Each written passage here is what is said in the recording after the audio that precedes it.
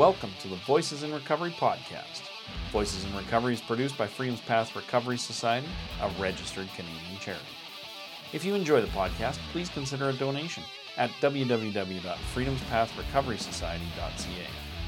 All donations go directly to assisting Freedom's Path in providing services free of charge and helps us keep the podcast going.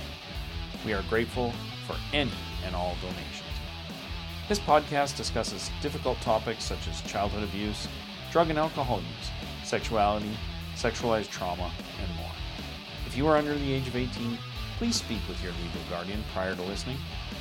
The opinions expressed during the podcast are those of the individual and not those of Voices in Recovery or Freedom's Path Recovery Society. Thank you for listening, and I hope you enjoy the podcast. This podcast is being recorded on the traditional land of the Blackfoot Confederacy. This consists of the Kainai, Piikani, Siksika, and the Blackfeet in the U.S.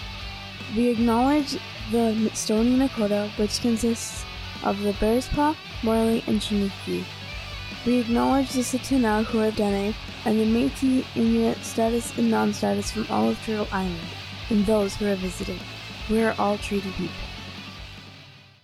Right on. Well, Chelsea, thank you for coming on. Thank you for having me. And it's really good to have you here. It was really good to meet you. I love your energy. And you can tell a lot about a person by who they hang around with, right? Good energy. Good energy. Good energy. Good people. Yeah, for sure. So lucky. please take it away. Tell us your life story from A to Z and everything in between. Okay. I'm just kidding. You tell us however you want. Yeah, no, I was like, that's fair. No, I prayed a lot about the process, so hopefully I don't remember anything I say. Right on. Yeah, I was born and raised in Calgary. My parents are from Nova Scotia. My whole family is from Nova Scotia. It was the only one that was born here, and I'll never forgive them for it because Nova Scotia is the most beautiful place. It's so laid back, and I love it out there every time I go. It's just very calming, very peaceful place. I have an older sister, and growing up, life with her was very chaotic. She's 5 years older than me. And so when you're little, like, you don't have those connections because 5 years is a really big difference. Like, you're never going through anything at the same time. Yeah. And I was always really jealous of my sister. She's beautiful, long legs, thin. My mom is Black and Indigenous and my dad is white, and my sister got all the color. Like, the joke is like, the printer ink ran out for me, so I got like no color, but I tan really well.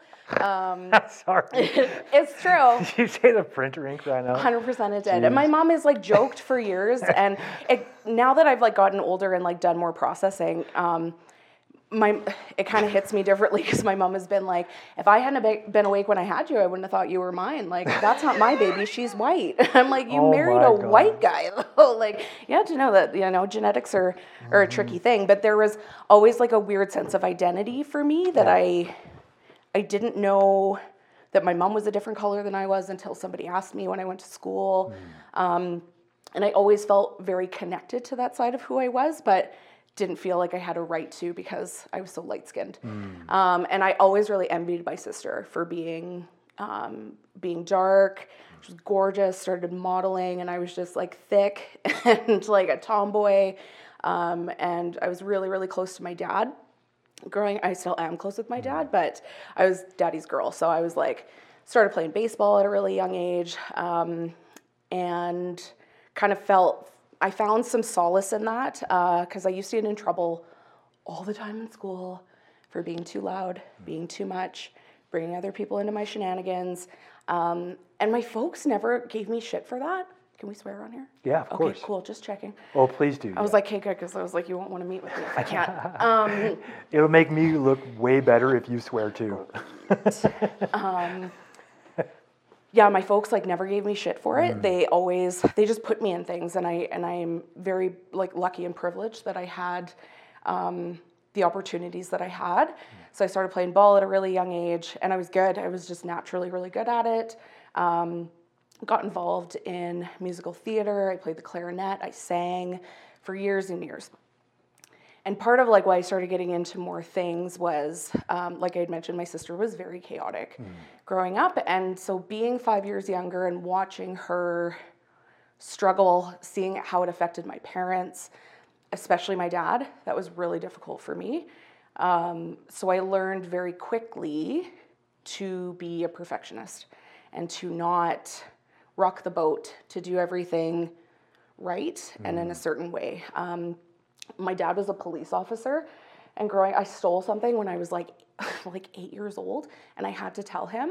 And it was like, I don't think I've ever been that scared, even to this day, when I had to tell my dad that I stole something. And he said, I put people in jail for that. To this day, I've never stolen like a grape at the grocery store, like to test it. Like, it just like put the fear into me. Scared straight, like right away. 100%. Yeah. And I was raised Catholic. And that was also a really tricky piece of my development, because I really wanted to have this connection with God. I never understood why Jesus was white. That was also something that I was like... That's a really good question. That doesn't make any... And it never made sense to me when I was little. I was like, I don't get it.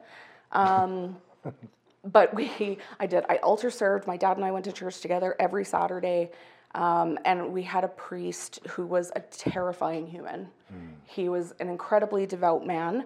He was very serious, but wasn't a very warm individual. So being like 8 years old and you have to go like confess your darkest sins to this like very seemingly uncaring man in order to move through and have the sacraments and be in God's good graces. And it was a really scary thing. But I wanted it so bad. I really wanted that connection, and I wanted to be a part of something that was bigger than myself, and to know that if I made a mistake, that it was going to be okay and I was going to be forgiven. But there was also the lacking piece of I never knew that I had to forgive myself. That is something that's never taught in Catholicism. It's you talk to a priest and then you do A, B, C, and D for penance, and then you're forgiven, and nothing about forgiving yourself.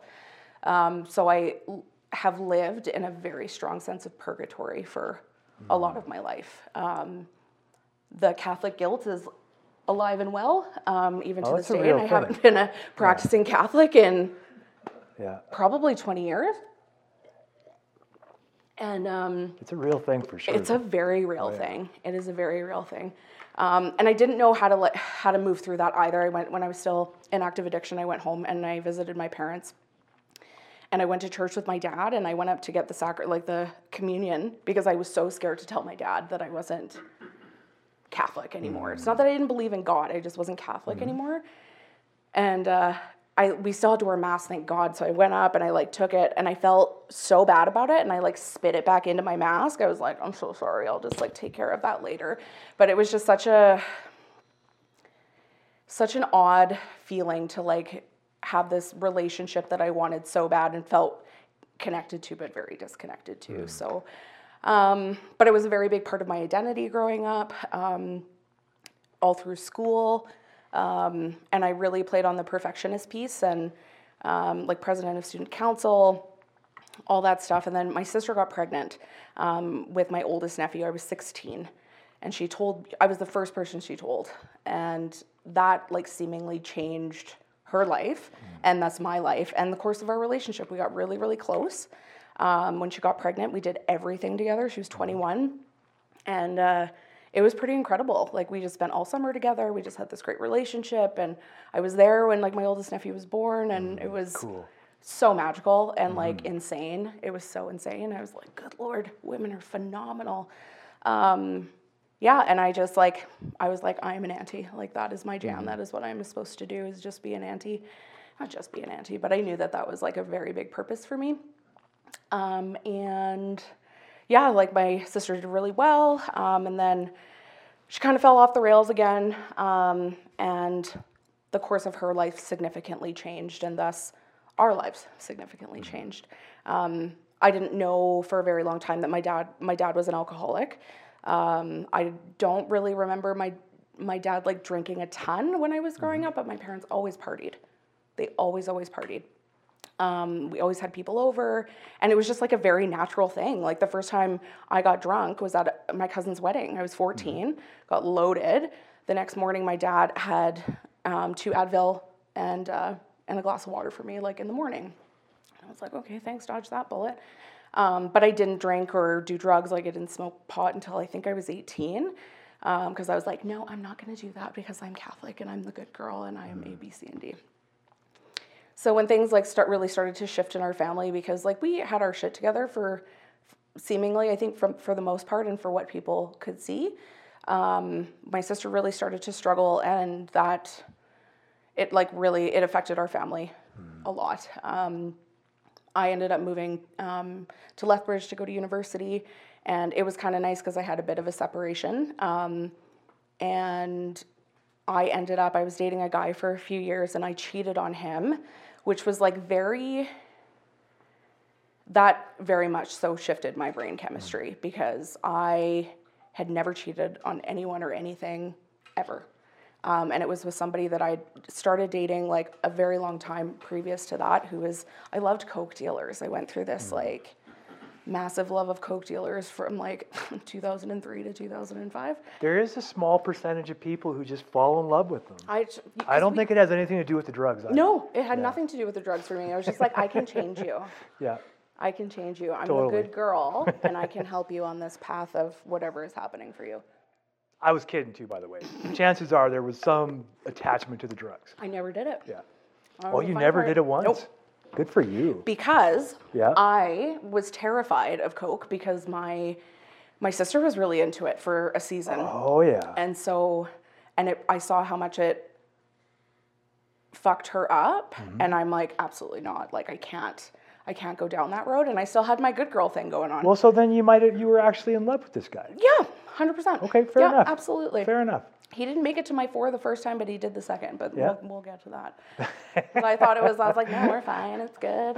I was still like very much so the good girl, and then that happened, and it just I got pretty fucked up from that. I hated myself. The guilt was consuming.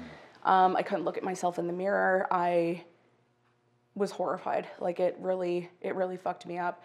And I started using sleeping pills like previous to that because I was so anxious. I couldn't sleep. School was really difficult. And I wasn't doing something that I loved either. Like when I was like the first 2 years I was in school, and I just like couldn't get my head on straight. So I started just taking these over the counter sleeping pills. And I remember like my ex, the one I cheated on, he was like, I don't want you to get addicted, because he was worried about me taking them. I was like, I'm not going to fucking get addicted. Like, I'm not going to. Like, that's ridiculous.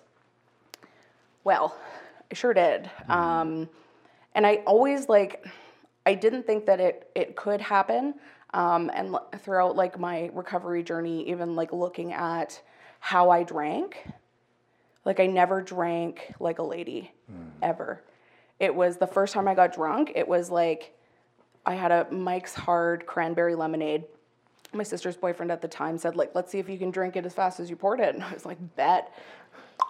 And it was done. And I always like binge drank, and I was always the shots girl because I wanted to get as fucked up as possible, always. And I thought that was like a normal thing to do. What would be the point otherwise? Right? Yeah. I'm like, even like, yeah, I would go out for drink, but like, The alcoholic in me totally appreciates it. right? I'm like, no, like if we're gonna drink, we're gonna get fucked up, and like that's just how it is. Yeah. So I never drank normally, and then there was periods of time where I didn't drink, but I was getting fucked up on pills all the time. So I started like with I'll take 2 a night, and then it progressed over the course of about 10 years, where I was like taking entire packages of like over-the-counter sleeping meds, like in a night. Like I would take 10 when I got home, I would chill out, I would get fucked up, and I would take the other 10. How I didn't die is a miracle. I have no idea, because that would kill a person to take that much. Sometimes I would take more than that. I would take 30. I alienated myself from everyone and everything. My family really, really struggled. Probably 2010 forward. Lots of stuff with like my sister, custody of her children. I watched my parents spiral through that. And I was the addictions counselor in the family, which is also like ironic and just like highlights my arrogance. Like it really highlights how arrogant I was, because I graduated and I got a degree in addictions counseling, and I'm like, whoa, yeah, I'm gonna do this. And so obviously you can't be an addict if you have a degree. I get it. 100%. Yeah. And I was working at some really big agencies in this city, being a full-blown addict and being like, I'm not an addict, because I didn't use at work. I got up every day and I went to work. I got promoted. I had good relationships with the people I worked with. I wasn't an addict. No. I was the addictions counselor. So Yeah, it's impossible to be both. yeah, you can't be. Absolutely not. It doesn't exist. It doesn't exist. And like the shame surrounding that too, right? Like afterwards and just being quite shameful about that. That I was trusted with people who are like some of Calgary's most vulnerable people, and I was a full-blown addict and alcoholic. And you know what though, like it happens, right? And that oftentimes 100%. That's how we see how far down we are. Oh yeah. Right. I know for me it did. Like I was a social worker and drop a client off at an ADAC meeting and then sit out in the car and then lean out the window puking in the gutter, right? While I'm waiting for my client who's coming out of their addictions thing to come back because they need help. Yeah, totally. Right? They need help. Yeah, but there's this guy who's literally like leaning out of his car, like heaving over in the curb, like right outside this office, like just thinking, man, I got it made. Yeah, like we're great. I totally get it. Yeah, like cutting bathroom. How could I be sick? I'm not sick. That's right. Like I'm just physically sick, but like this is fine because it's not interfering with anything. That's right. Ish. It's amazing how long we can hang on to that, hey? It was a solid, I got sober in 2021, so it was over 10 years that I was in active addiction in the field working. Good for you though, sticking it out. Yeah, thanks. And I love because it doesn't take away your experience prior, right? Like it actually, it really does work together as it's building, right, towards that bottom. It also is helping you figure out how to work, right? Oh, 100%. Yeah, it's a weird thing. It is a weird thing, and now being sober and working with humans, and I don't work like frontline. I don't work in that capacity anymore, but I still do work like in human services, and the ability to see things a little bit differently now, and like how aligned it is in the conversations that I can have. Like I'm not super open about my recovery at work for a variety of reasons, but that I can bring those pieces in also is very cool. And, who knows, I might do frontline again one day because, it's wild and I miss it. Well, and you never know where your life will take you, right? Totally. That's the whole point of recovery. Exactly. You don't have to know. Yeah, it's pretty cool. Sweet. That is pretty cool. Yeah. But yeah, so I was in a relationship that I got into in 2010, and we were together up until 2016. And when we split, like that was a whole other shit show. And I thought that everything was okay because our breakup was amicable and we wanted different things and needed to go our different ways. And yes, it hurt and I was devastated, but it wasn't like some sort of like huge drama or nothing in particular that drove us. Well, there were things that drove us apart, but it wasn't like some huge gut-wrenching thing that happened that led to our breakup. And so I figured I should just be fine. And then my drug use like increased exponentially. My drinking increased exponentially. I remember going to a show one night with my best friend and some other friends, and I was loaded and I took off. Didn't go to work the next day, and she was like calling my job, and I was like passed out like in my living room. And that was fine. Like I was like, no, this is okay. I'll go to work tomorrow. It'll be fine. And it was, because I was able to do that. I also like being a perfectionist and a people pleaser has served me very well in my life. I know that I'm gregarious. I know that one of my superpowers is the ability to develop relationships. And that served me well, but also was like a detriment where a lot of people couldn't see what was happening. Like my best friend had no idea. And we've been friends for over 20 years. She had no idea. She knew something was wrong, but she didn't know what it was. Because you were living that separate life. 100%. It was like, it's like being a double agent. And I say that even in terms of like race and ethnicity too, right? Is that I'm white passing. And so the amount of racism and things that I have experienced when people, oh, I'm sorry, I didn't know. And that's the catchphrase. It's like being a double agent. And so I was like that. Like, and you're like, whether you know or not, you shouldn't be racist. 100%. Whether you're aware. Yeah. Absolutely. I was like, oh, so it's okay for you to be racist in front of like seemingly white people. Yeah. But you wouldn't say it in front of anyone else. That's what the apology sounds like. The apology sounds like, I'm really sorry that it turns out that I offended you. Yeah, totally.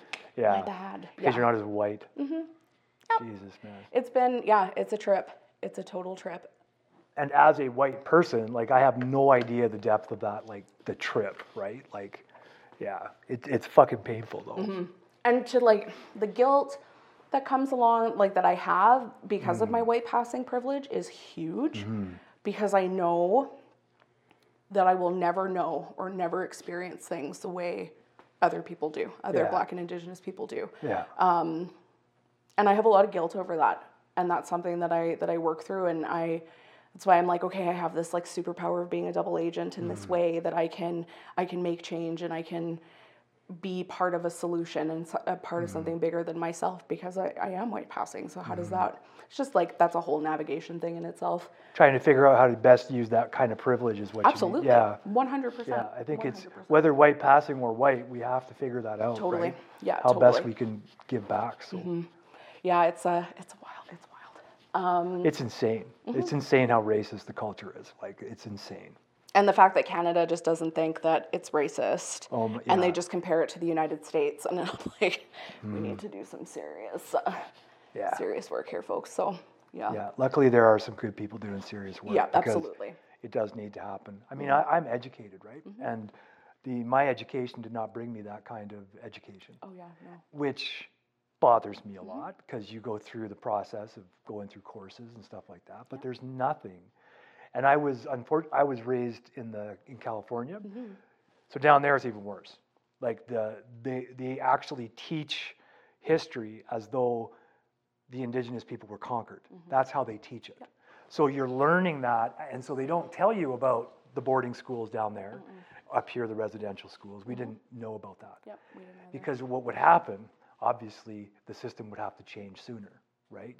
And it's baffling to me just how, I don't know, I guess ignorance and fear and hate just kind of live, right? Like, they live just like love does, I guess. But anyway, I'm sorry. No, I appreciate it. It's a good comparison, because we didn't know either. My mom, growing up in, like, small town Nova Scotia, the Black loyalist, like, one side of our family on my mom's side came up, were free slaves that were loyal to the British, and so there were Black loyalists that came to Nova Scotia in 17 something. Sorry, Mom, I don't remember. And then the Mi'kmaq, like, really came in to support the Black loyalists, because they're like, okay, here we are. What do we do? How do we farm? What's happening? And so that relationship was so close and and linked that, like, we had no idea that there was like my great grandmother was, like, full Mi'kmaq. Like, we had no idea, because it was, my mom said, like, we always thought everyone was Black. Like, we had no idea, but it's so closely linked. It's really quite beautiful, actually. But yeah, like, my mom, still same thing. No idea there was residential school. My husband is from the Northwest Territories, and he's like, I went to school with kids that were, like, boarding school kids. That he's like, and that was just how it was, and we didn't know. Yeah. And so Well, and obviously we weren't going to be told the real history. Absolutely not. Right? Absolutely not. Yeah. There was no intention of that. When we started finding the bodies of those children, that changed everything. Yeah, absolutely. And thank God for that. Absolutely. Those poor goddamn kids. Yeah. And there's so many that they're still finding that we don't hear about. I know. It's a whole other. I know. I'm in my arson era. I just want to light things on fire. I don't blame you, like, and I'm not, like, reactionary really, but like, obviously this is emotional stuff, and I think it does require some sort of response, right? And I think, like, that's our hearts, the majority of us really want to burn stuff down, right? Like, and I mean, like, buildings like we're in potentially, right? Yeah. And I get why. And when churches were getting lit on fire, I was like, yeah, I get it, man. Like, 100%. People were all up in roars. And I'm like, what the fuck did you think people were going to do? We fucking lied. Not only did we fucking lie, but we made people think that never happened. So, like, what do you think people were going to do when they start figuring out, oh, fuck, they just put them under the goddamn ground? Yeah, anyway, I'm sorry. No. It's like the Catholic Church, man. I could go off, and it's just like, it hurts my heart so much. Yeah, totally. I'm a survivor of child abuse too, so like that kind of stuff is just awful. Like the shit that the church pulled off, and not just the Catholic Church either. So in all fairness, the whole Christianity-based Abrahamic things are difficult. Yeah. Yeah, and it's interesting too, because like my dad really struggles. Like my dad's a white man, he's a boomer, and a very like staunch Catholic, and for him it's still very hard for him to like wrap his head around, and I'm like, your wife and your children and are like part of this, and he's still just like and he is the kindest, most loving man on the planet, and it is so hard for him to like wrap his head around and admit that the Catholic Church did these things. Yeah. Like it's really difficult. So yeah, it's an interesting dynamic, but we have good conversations about it. Well, it's nice that you can have the combos. Totally. And try to help them, right? Yeah, and totally. To understand, because it's really tough. You know, I didn't know, growing up in California, I didn't know that, God, I'm so emotional today because I did this funeral this afternoon, and it was just such a strange day. But I didn't know that, like some of the neighborhoods in LA, they were purposely drove black people into those neighborhoods so that they could isolate them, right, and create the poverty. Like growing up, they don't tell you that, right? They don't fucking give you the real goods. They make you think, and this is part of the trouble I think in Canada too, is because they make you think as they're teaching you, they make you think that those folks chose to do exactly what's happening. And that's what they tell you, right? And when you're taught history about the culture conquering other cultures, that's the same thing, right? And I know now we call it, I think it's called whitewashed history, right? Which is obviously whitewashed. But it's so important to change that education, but it's not going to happen. Like, I mean, I don't want to get off on a tangent here. I'm sorry for interrupting you. I know, and apparently I do too. Apparently my dad was a minister and I'm his son. I can just blah, blah, blah. But it's like, we just weren't given that information. No. And so now trying to absorb this new information, for some people, boomers probably harder than Gen X. Because it really does seem hard to make that adjustment. So I assume it's because of that extra 20 years of brainwashing, right? 100%. And that's the only thing I can call it is brainwashing, right? Because it's not genuine. It's not the real deal, right? Like, anyway, okay, back to your story. Sorry, a select few. I am coming back to you, I swear. I feel it. Yeah. I was like on that. It's interesting because I just finished the series Dope Sick. It's phenomenal. It's on Disney Plus, about like how the opiate epidemic started in the United States and Florida. Sorry, Florida. It's pretty wild. So but it shows like that systemic, like the systemic racism and how they talk about addiction. It's like if these people were going to get addicted, they already would have been addicted because there's it's genetic. And I'm like watching this and I'm like, oh my God.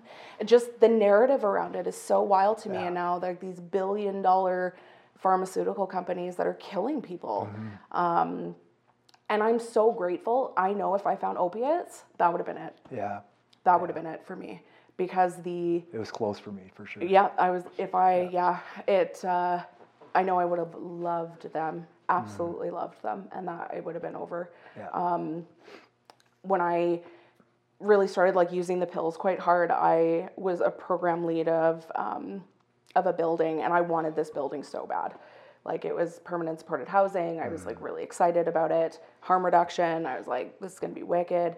And I was so fucked up. And I was just looking, I'd like had the breakup. I was looking for something to fill this hole or holes that I had in my body. And I wasn't like, and everywhere. And I wasn't really speaking to my family at this time. My dad was really, really struggling with his alcoholism. And that broke me because I had my dad on a pedestal. I was like, I don't want to say had because he's still there. On this pedestal, which my mom has said to me for years, like, Chelsea, you need to take your dad off that pedestal. And I'm like, I can't. Like, he's just always like, Dad's always been there, come hell or high water, and always supported me. He's the first person I would talk to about anything. And I'm so grateful for him in that relationship because he's my favorite. So it was really hard to watch him struggle and watch him hurt, especially over things that were happening with my sister. And so I resented her so much more, watching her destruction and how it affected all of us. So I really I love to isolate, right? That's my solution for things, is I can just step back and just not be into it so I don't have to feel it. Because I know I feel things at an exponential capacity, and so I really try to push it down a lot of the time. I was always told I was too sensitive and I cried too much and all of these things when I was younger, and it's interesting because when you hear that enough, you learn to shut it off. Yeah. And I learned to shut it off, that it was really, really hard for me to cry. My sponsor got me to watch, I don't even know how he did this, got me to watch The Green Mile. And I'd never watched it before. And he's like, if you need a good cry, just watch The Green Mile. Damn it. And I was like, I am not watching this. And then I was staying at a friend's, and she lives outside of Calgary. She has a farm, so I'm by myself in this house watching The Green Mile, like hyperventilating, sobbing. Like my eyebrows aren't on, my eyelashes are half on. Like I was a mess. It was a mess. And I was like, fuck you. I can't believe you made me fucking watch this. It's like, you feel better? I'm like, yeah, kind of. Like, you were right. It's not about being right. It's about having a different perspective. yeah, that too. He's like, you can cry. Yeah, right? Because it was really, really hard for me to do that. I learned to push it down for quite a while, and then found drugs and alcohol. So I bartended at some outdoor festivals in Calgary, and I didn't drink this one night. And usually when I'm at those, and I'd been doing it for years, I would get like blackout. And I knew that I had to drive home, so I think I had like a beer. And I got home, got fucked up on my pills, and my room was in the basement, and I went to shut the door, and I fell down the stairs. And how I didn't die or break my neck or break anything is by the grace of God, 100%. Wow. They were super thin stairs. They were wood. There was like a lip on them. I hit my head, and I landed like this. So how I didn't break anything is a miracle. My dog was hilarious. He grabbed his bone, jumped on the bed, left me there. I was like, thanks, bud. I know you're here. He's like, you good? Cool. And You're breathing, right? That's fine. You're breathing? Yeah, great. And I didn't tell anybody. Like, I was like, oh, I fell down the stairs. Oh, I slipped. But there wasn't like the real truth around what happened. And I really wasn't doing well. I wasn't doing my job well for, the first time probably in my life. And I was given an option that I either go to another position or I leave the agency. And I didn't like either of those options. So I ended up going to like a totally different department, which that was God. 100%. He was like, this is where you need to be. A very good friend of mine, wasn't my very good friend at that time, but she knew who I was and I knew who she was because we'd both been in the game for a really long time. And she was like, no, I would love you to be here. Like, come work here. And I was still using up until probably about a year after that is when I stopped. And I started dating my husband around that time as well, when I got this new gig. And things started to shift. I was working with some really beautiful people that are my family. They all showed up to my last cake, and I didn't tell any of them, and they all just showed up, and I'm like sobbing. I'm like, oh my God. Oh, that's sweet. They're beautiful, beautiful people. And I was there. I went there so I could have love and support around me in a way that I'd never experienced before. And I know that that's God put me there for that reason. And we're still like, all of us are super close, but nobody knew then about, my use. I started drinking after I quit. I quit using the pills. I was like, I really need to stop doing this. The amount of agreements that I made with myself of, I'm going to stop.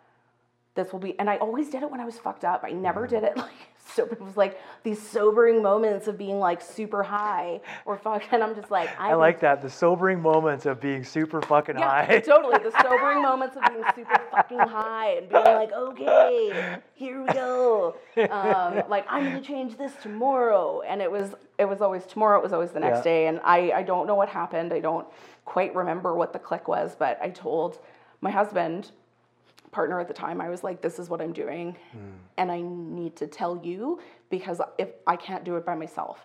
And so in essence, I was making him my higher power.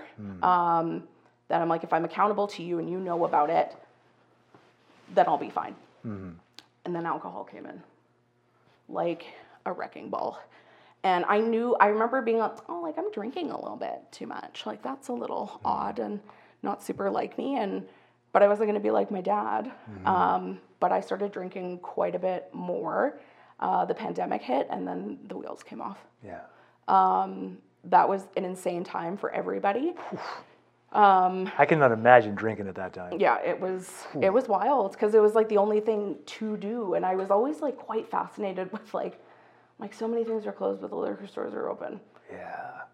And essential services. Stumbling, Right. like stumbling distance from my house. Oh yeah. So I'd get, I'd buy a bottle. Like gin was my jam, but I'd buy a bottle, and then I would get like a pint of Fireball or whiskey and drink that on the 2 blocks home, and and then get into it.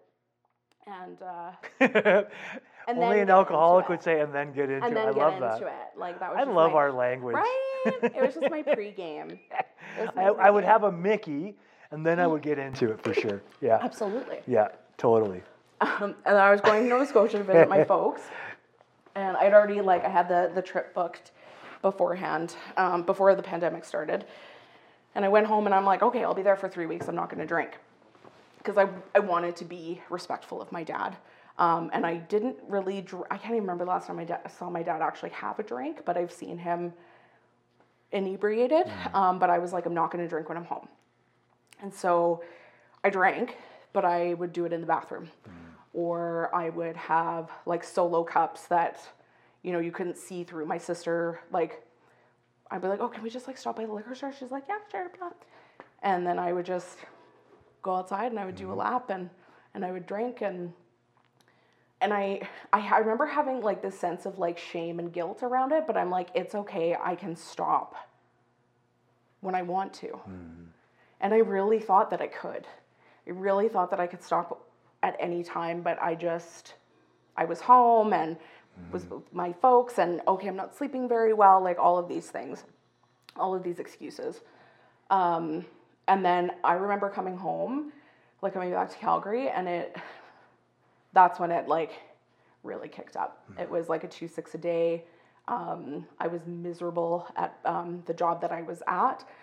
There was a whole bunch of changes that were made, so I wasn't working with my family anymore. And then I ended up going to work at a treatment center. My friend who had brought me into this other position, the one who was just yep, let's work together, brought me over to this treatment center to work. And I fully believe, I'm she's my angel. God has put us together for, she's saved my ass so many times, and I've said that to her. She's like, no, I didn't. I'm like, no, you did though. They're the best kind. The ones that don't even know they're doing it. Exactly. Eh? Yeah. I was she's a saint. She's totally. Yeah, I was like, hey, cool, I'm gonna work at this treatment center. I was super excited about it. Getting fucking wasted every night. I wrote myself a fucking note, the sobering moments being drunk. Wrote myself a note in my phone, and I still have it, just as a reminder, just remember you work at a treatment center, have tea when you get home instead. Are you kidding? No. It was bonkers. A 2-6 a night, I'd be okay, I'm not going to drink during the week. Then I was drinking during the week. I was going to different liquor stores because I didn't want the one by my house. I didn't want them to think I was an alcoholic. I didn't think I was. I was like, I'm not an alcoholic. One sign we might be an alcoholic. Yeah. Actually. Might be. Possibly. I'm I'm not, I'm the addictions counselor. I may be C&D.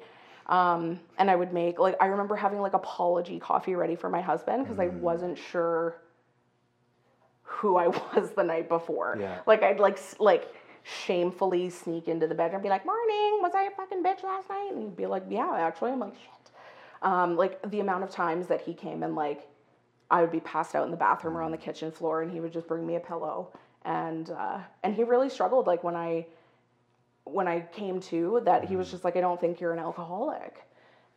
Because the narrative and what people are taught and what we're taught is that it has to be so extreme in order to get help. And when it is super extreme, the ability for people to access help is so slim. It's so slim.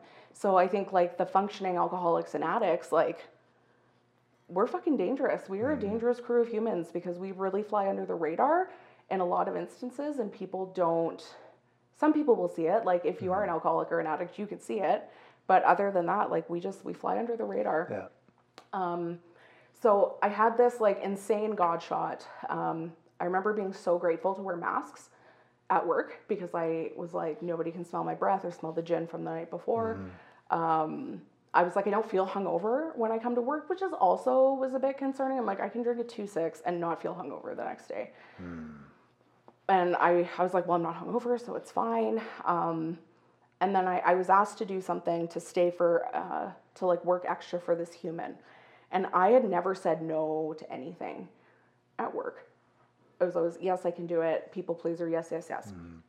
And I had this, like, it was like a slight hesitation because the first thought in my head is I can't drink tonight.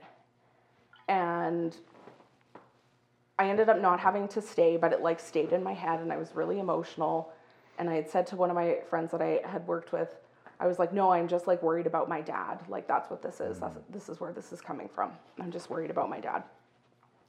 But it was about me that I was like, I am not okay and I'm going to die if I keep doing what I'm doing. I look at pictures from back then and I was so sick and I shudder to think where I would be now if I hadn't gotten sober. I still bought a bottle that night. I went home, drank most of it, got into bed, asked my husband, I was like, I need you to do me a favor and I need you to go pour out that bottle because I'm not going to do it and I need you to do it. And I'd poured out bottles before, but this stuck. This was different. And I think what the difference was working at a place that really believed in 12-step. And seeing a different way. Because I'd never, like, yeah, you talk about 12-step, but I'd never experienced it before. I had so much shame and so much guilt going into work. I didn't want to tell anybody. I didn't want to say anything. I felt so guilty that I'm like, I'm helping these people and I'm a fucking disaster. And that's not fair. I ended up going to Glenmore Group because that was the only group that I knew. And I remember I had like fluorescent yellow hair at the time. And I remember trying to sit in the back, trying to blend in. And I was just like sitting. I'm like, I don't want anybody to see me. And I actually saw the sponsor of one of my clients. And I was like, oh my God. And I didn't raise my hand when they asked if like there was anybody new. And then I was asked to share with the girl with the yellow hair. I'm like, fuck. And I was like, I had said like, I don't know if I'm an alcoholic. All I know is that I'm really fucking scared. And that my life is just going to get exceptionally worse.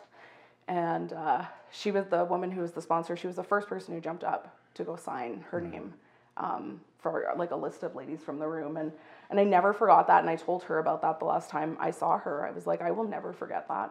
It was one of the most like beautiful moments of humility for me that I've ever experienced. It was like really quite beautiful. Yeah, so I did that. I went to the meeting, phoned one of my best friends who's very familiar with the program. She's her daughter is an alcoholic, and so she is very familiar with 12-step. She came over and I was like, I think I have a problem. And she was like, And she knew for years. Her daughter actually said, I've known them for quite a while. And I picked her up from school and she'd asked her mom, she's like, is Chelsea an addict or an alcoholic? And Barb's like, no. And she's like, are you sure that she's not? Like, are you like really sure? And this kid, she's smart. She's a smart little duck, this one. Well, and we can smell our own. Oh, yeah. Like 5 years before. Yeah, it was really wild. But yeah, I was drinking and drinking. I remember Barb called, she said that I had like an addict personality or something like that. This is like and I was super offended that she said that, because I was like looking into a mirror. I was like, I don't want people to know that I'm doing these things. And I think that I went to Garnet that night because that was like where she took her daughter, and she's like, I'm going to take you to this room. And I was like, okay. And it was a Friday at 8:30, so it was packed, and I was like, ugh. And again, tried to like sink into the wall with like my fluorescent hair. And it's funny because my sponsor, I had another sponsor before he was my sponsor, but he had shared, and my friend just kept looking at me every time he would say stuff, and I was like, fucking stop. And I was like, okay, yeah, this is fair. And okay, we have a lot of the same things in common in terms of our drinking and not thinking that we were alcoholics and all of these things. And we stayed buds for, like the first like year that I was sober. And I was like, are you be my sponsor, please? Because I wanted what he had and how he knew the book and knew the steps. Because my first time going through, my step one was like devastating and really beautiful at the same time. And I realized it when I went for a walk with a good friend of mine and was like talking to him about my drinking and like my use. And I was like, I'm a fucking alcoholic. Holy shit. And my husband really, really struggled with it for a long time. He's like, I don't think you're an alcoholic because you go to work every day. And I was like, oh no, like, no, I'm an alcoholic. Because when we get down to like the powerlessness over it and the unmanageability, I didn't think that my life was unmanageable, but it certainly was unmanageable. And looking at the amount of times that I tried to stop, and I couldn't do it by myself, and all of my behaviors, it was step one was like, it was kind of a breeze for me at that point. I was like, yeah, I'm good. But also like a gift, right? Like to be in a room with other people that I'm like, holy shit, these people know me. And they're saying things that are me. And I've always felt like an outsider. Yeah. Always. Like I've never felt like I fit anywhere. And that has like really fucked me up in my life because I can mold myself into different places. I'm a very good chameleon. And I felt like I fit with these people. And I was like, I'm not the only person who thinks this shit. I'm not the only person that has gone through life like this. And it was a massive blessing. And I like got right into it. I got right into service. I started chairing, it was like 3 or 4 months in, I started chairing a meeting. I was like always down to do like whatever anybody needed me to do. And it felt good to do something outside of myself. You're no longer alone unless you want to be, right? No, 100%. And I struggle with that too, right? Where I love to be alone, and I love to push people away, and I love to think that I don't need to go to a meeting. And I tell people like that I've like met like quite a few like newcomers and stuff, and like I'm like, when you really don't want to go to a meeting, that's probably when you should go. And then I like apparently you've told her. And then I'm sitting at home being like, let's watch an episode of Bob's Burgers. Like, maybe you should get your ass to a meeting. But I love to think those things, right? And the God thing really scared me. The God thing really, really scared me. It's pretty scary shit, though. It is. Like really, if we break it down, it's pretty scary. Yeah, it is. Especially coming from like, I'm like, I don't know who this God is. Yeah. But a cool thing that also happened, like God has shown up so much in my life that I wasn't aware of, or I didn't want to admit. I know that there have been things that have happened in my life where God was trying to be like, I need you to pay attention. I need you to pay attention. And I was just like, oh, that's weird. And I wouldn't. And I look back on those times and those moments where I just like, I wasn't open to it. But when I was working at this treatment center, they were watching The Shack. And I was so blown away by it. I was sobbing through the entire thing where I was like, I didn't know God could be like that. Is that what God is? Is that what God is like? Because for me, that wasn't the case. And that was huge for me. That like unlocked a piece of my brain around this idea that I was told or brought up to believe wasn't necessarily what God was. And I didn't know any other way. So it was just a very like a punishing thing. Religion was very punishing. So, and I really didn't want it to be. And so I was really grateful to have had that experience. Like I went to this job to get sober. That's why I was supposed to be there. And I remember it was my time to leave there. And I remember praying about it, and a friend of mine who has like 20 years, I was talking to her, and she had said, say the step 3 and the step 7 prayer before you go to work today.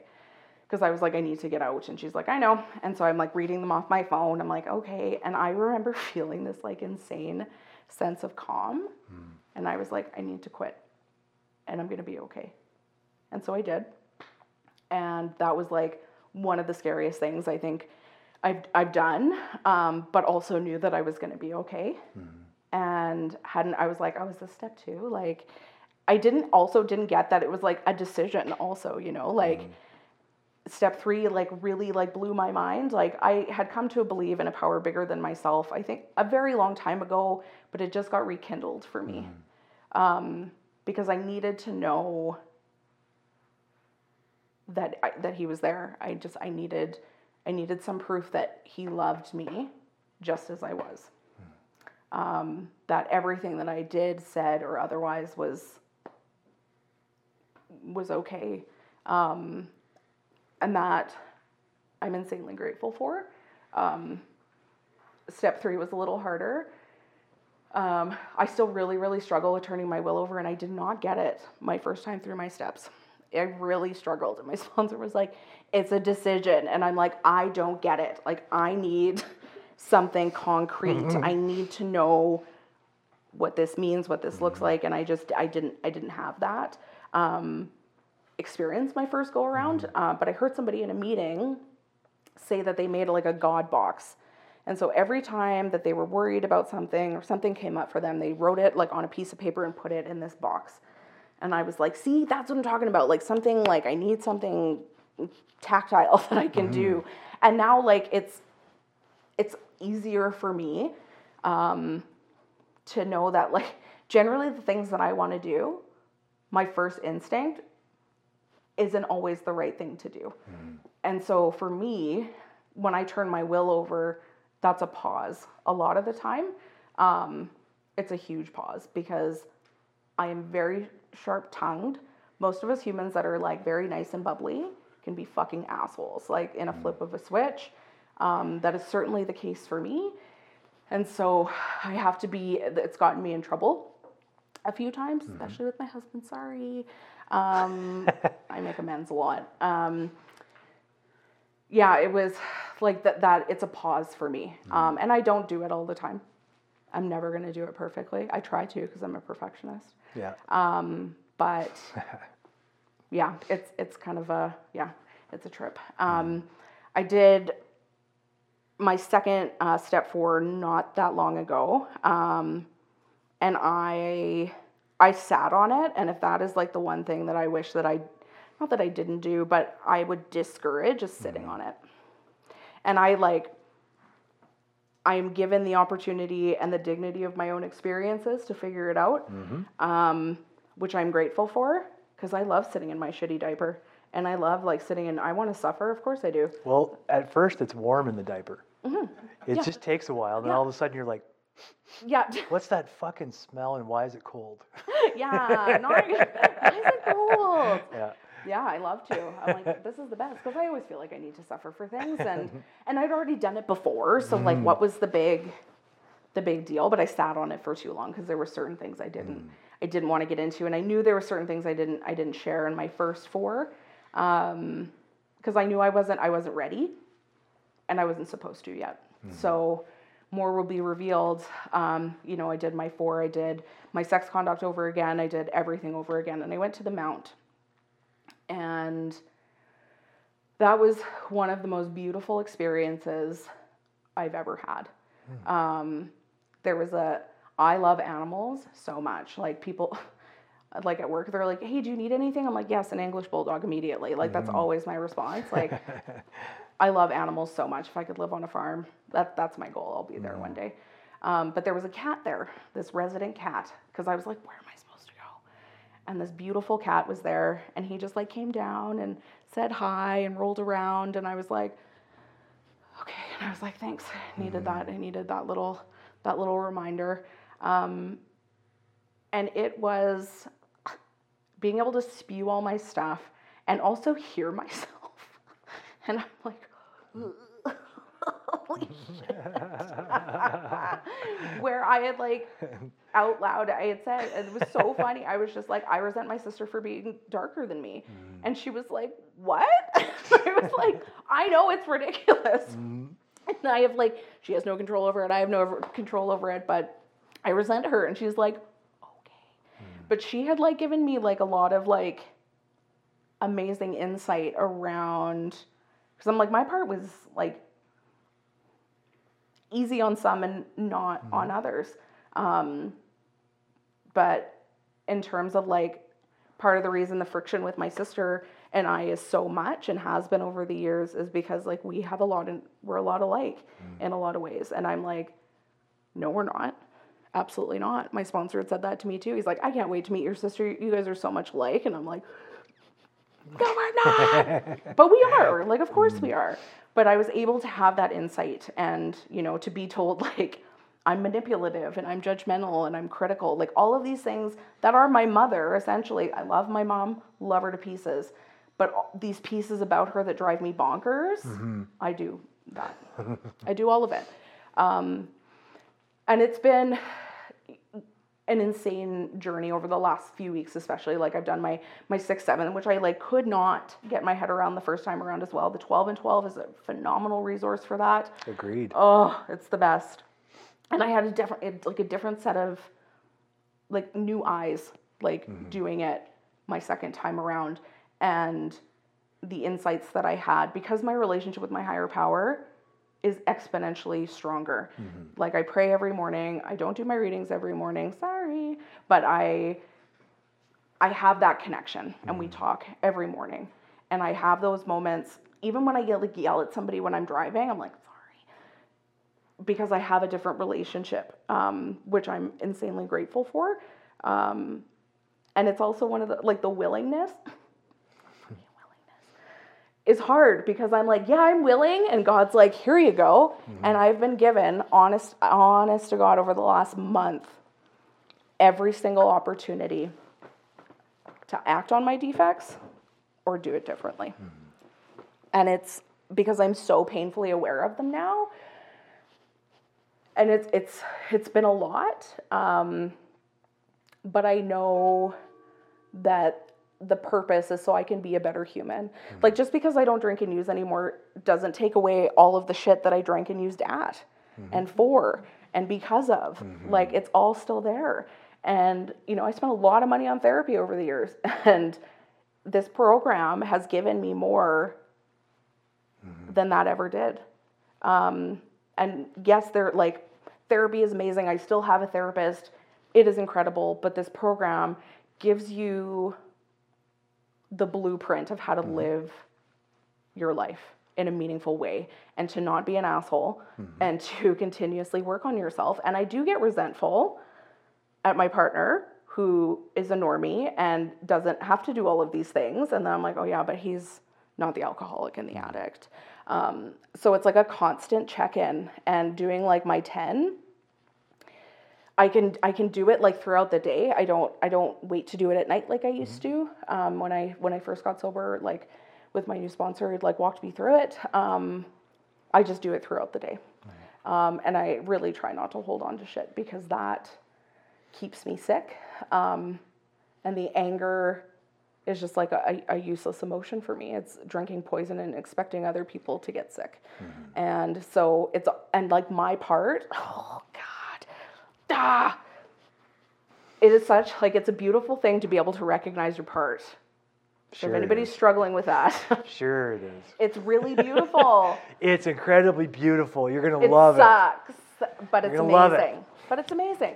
But you start to do it in everything, absolutely everything. What is my part? What is my part? What is my part? Which even people that I work with, and they don't know that I'm in recovery, but people that I work with, I'll be like, okay, like, what is my part? And where were my expectations? Because expectations will always kick me in the ass because I always have them. And I really have to work hard on that. Like, I'm never going to do it 100% of the time.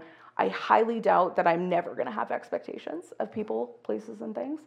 But at least I'm aware of it. At least I know that I can do better, and I can be an example for other people in the rooms, for my niece and my nephews. My niece is super funny. She lied to her mom about something and like pulled me in on it, and I was like, girl, come on. She's 14. She's super funny.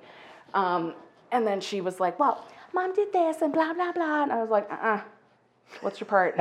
What's your part? You got to own your part. I was like, mom may have done A, B, C, and D, but what is your part? And she owned it, and I was super proud of her. And, you know, like the fact that I'm able to talk to them about like what's the difference between an apology and an amends. And, you know, they apologize a lot.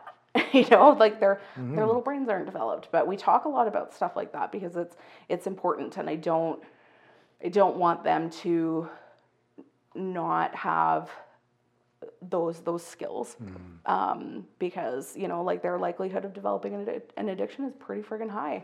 So I try to be that example for them as well.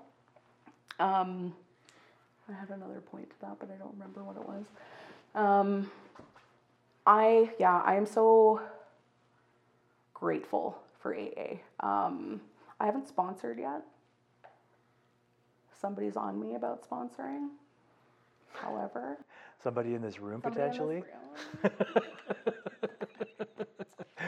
And there's a reason why I haven't. So, and just so you are aware out there, there is a definite peanut gallery here tonight. We have a peanut gallery. It's the best that I'm trying not to look at because then I'll just cry. I know, and I'm trying not to look either because I don't want to get distracted from you. I was like, peanuts over here. Expressive humor. Oh, I meant mostly Darcy with peanut,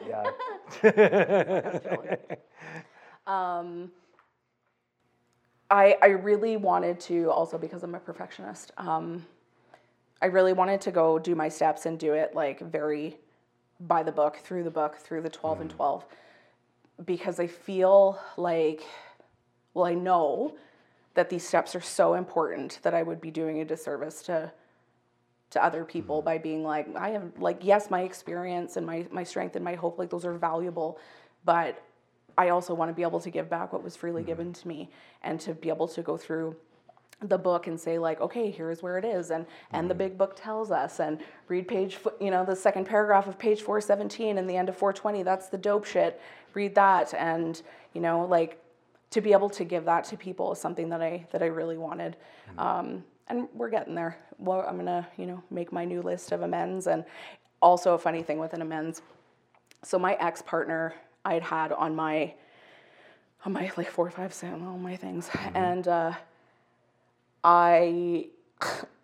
he ended up messaging me on New Year's Eve, and I was like, this is fucking weird, about something like we had another dog together, and there was something with the dog that he needed me to do, and I haven't spoken to him in years, and I was like, this is weird, and I was like, I don't know.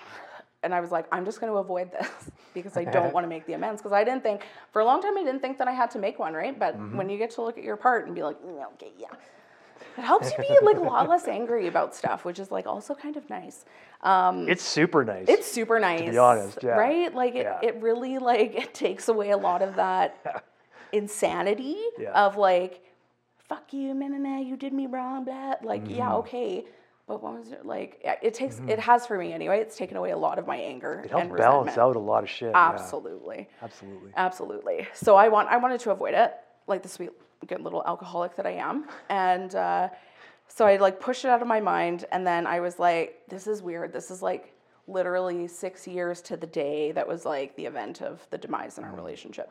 And I was like, coincidence, which I don't believe in, but that's what I was telling myself. And then my husband locked his keys in his car, and so I went up to like go get him, and it was right by where we used to live, me and my ex, and I was like, okay. And then I had to go get cigarettes, and I was like, oh, I'll just like go this way, which is a way that I never go. And then we like drive by this vet that we had taken our dog to on New Year's Eve 10 years before that, and I was like, what the fuck? And I was like, okay, I hear you. So I was like, fuck. So I prayed about it. I made the amends the next day, which like was really freeing and really annoying at the same time, which I'm like, it's not all going to be sunshine and rainbows as we go through it. Yeah, and if people think about what they're doing, they could figure that out at home. Totally, yeah. Right, because it's not going to be sunshine and rainbows all the time. Nope, totally. Sometimes people will tell you to fuck off. Yeah, absolutely. Yeah. And I'm curious to see like how this next round is going to go, because I was able to, because I was a fucking coward, I'll admit it. I had written an email to somebody. Darcy, make a note. Absolutely. Definitely starts of somebody who was very close to me, and we were very close. I was a fucking mess, and she didn't want anything to do with me anymore, and fair enough. And I was like so full of shame that I just fell off the face of the earth. And I dream about her all the time to this day. I always dream about her. And I knew she had a baby and like all of these things. So I dream about her and her baby quite often. And so it was like, yeah, you can totally do an email amends. And I was like, sweet. Of course I'm going to capitalize on that. Absolutely. I don't have to be accountable face to face with somebody. Fill your boots, right on. I like where your head's at. Absolutely. Sweet little alcoholic. I can appreciate that. Totally. So I did. And I was just like, okay, it's out of my hands. It's done. It's not. It never will be until I have that face to face. And I know that. And so I've prayed a lot about it, that, you know, if I'm given that opportunity to do it face to face, I really want that, because she deserves that. And I know, like, we don't want to feel pain. We don't want to be uncomfortable. We don't want to do any of that. It's why we drank and used for so long.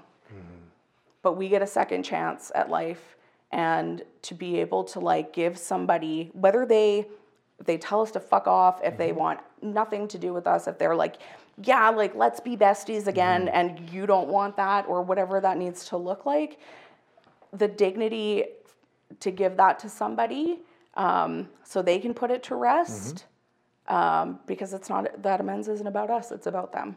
And I want to give that to her. And that's why we don't email them. Exactly. That's right. Because 100%. It's not about us, it's about them. them. And I made it about me, 100%.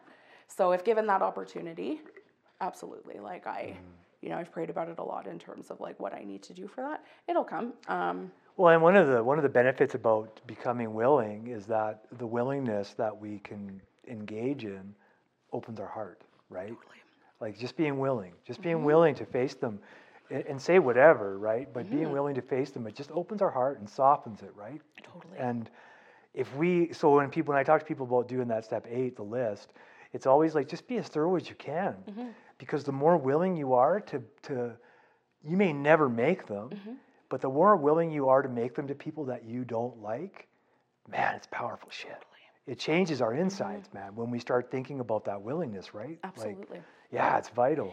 Yeah, the willingness piece is like, it blows me away, because I think like, it's like, yeah, I'm willing. Oh, did my ball fall off? It did on my piercing. Whoops.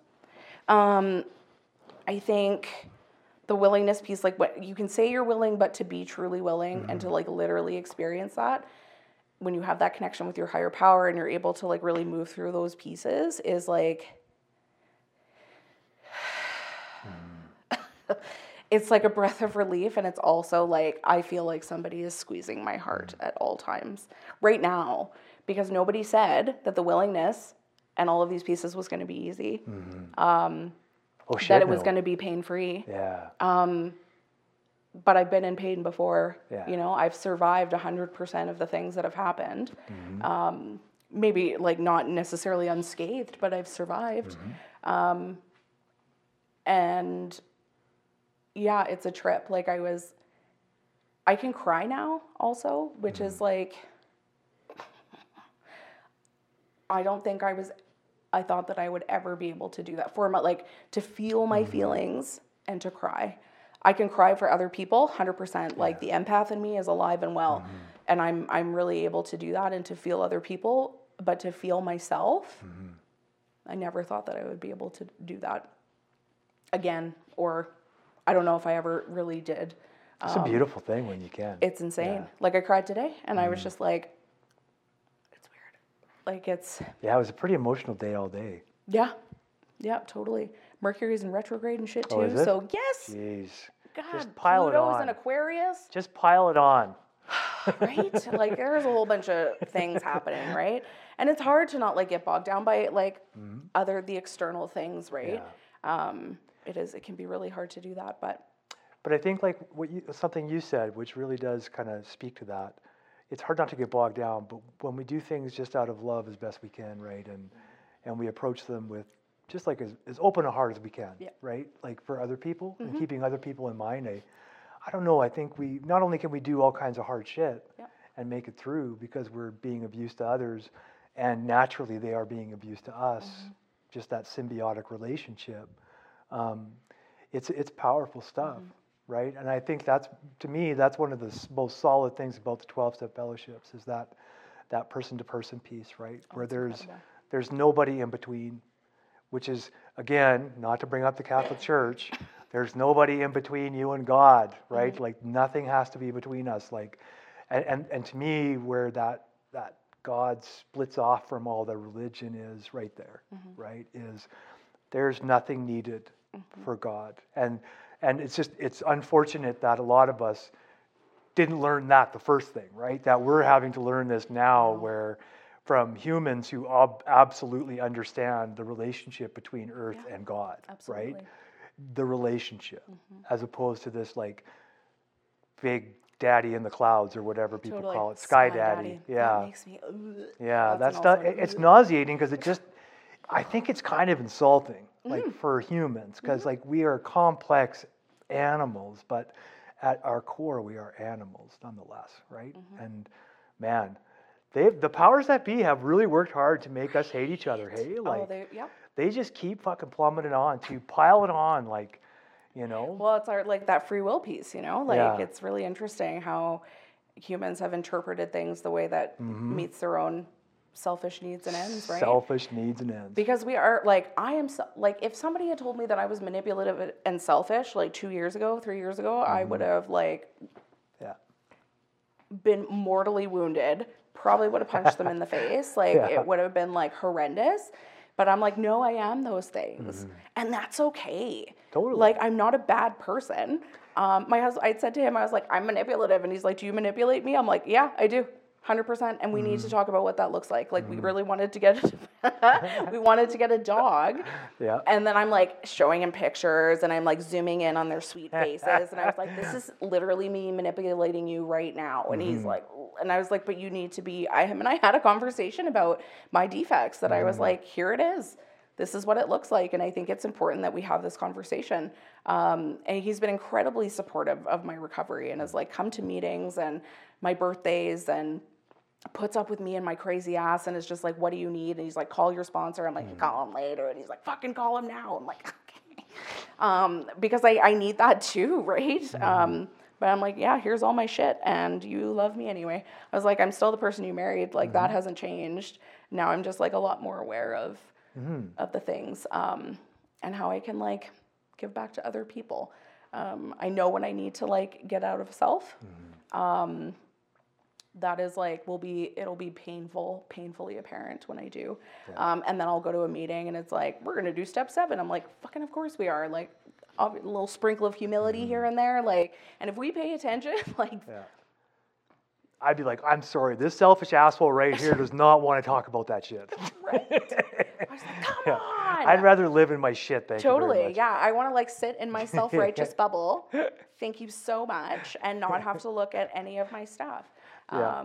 I want to sit like the monkey I am and throw my shit everywhere. Yeah, absolutely. It's a good time. Yeah, throw my feces. Yeah, seriously. Okay, on that note, I'm just kidding. Yeah, what time are we at, dude? 1 hour. Okay, right on. Right on. How do you feel? Good. Do you feel like there's more you want to share? No, I think that's Okay. where we're at. Yeah. It felt natural. Like Yeah. it had kind of like plateaued a little bit. I like the plateau. I do too. It's a good time. It is good. We talked about some like fun political things, which is always a good time. Super fun. One thing I wanted to just like I don't know what the right word is to use, but I just wanted to talk about, even though you were practicing and you were working in the field, that doesn't mean you were less of a worker. I just want to make sure that's clear. Like, because it's not, we're not less of people because we use or drink. Like, that doesn't make us less. We're incredibly valuable, whether we're sober or not, because we're humans, right? And so I don't know. I feel probably I needed to remind myself of that today, maybe. But the truth is that you're not a piece of shit. You never were a piece of shit. Thank you. Yeah, you're welcome. Appreciate it. Thank you for coming on here. Thank you for inviting me. I Yeah, appreciate it. It was an honor to get to know you. Right back at you. And of course, before you turn that off, I want to ask these two on the record if they'll come on the podcast. Yeah, come on the podcast. Would either of you be interested in that? Papa Pete.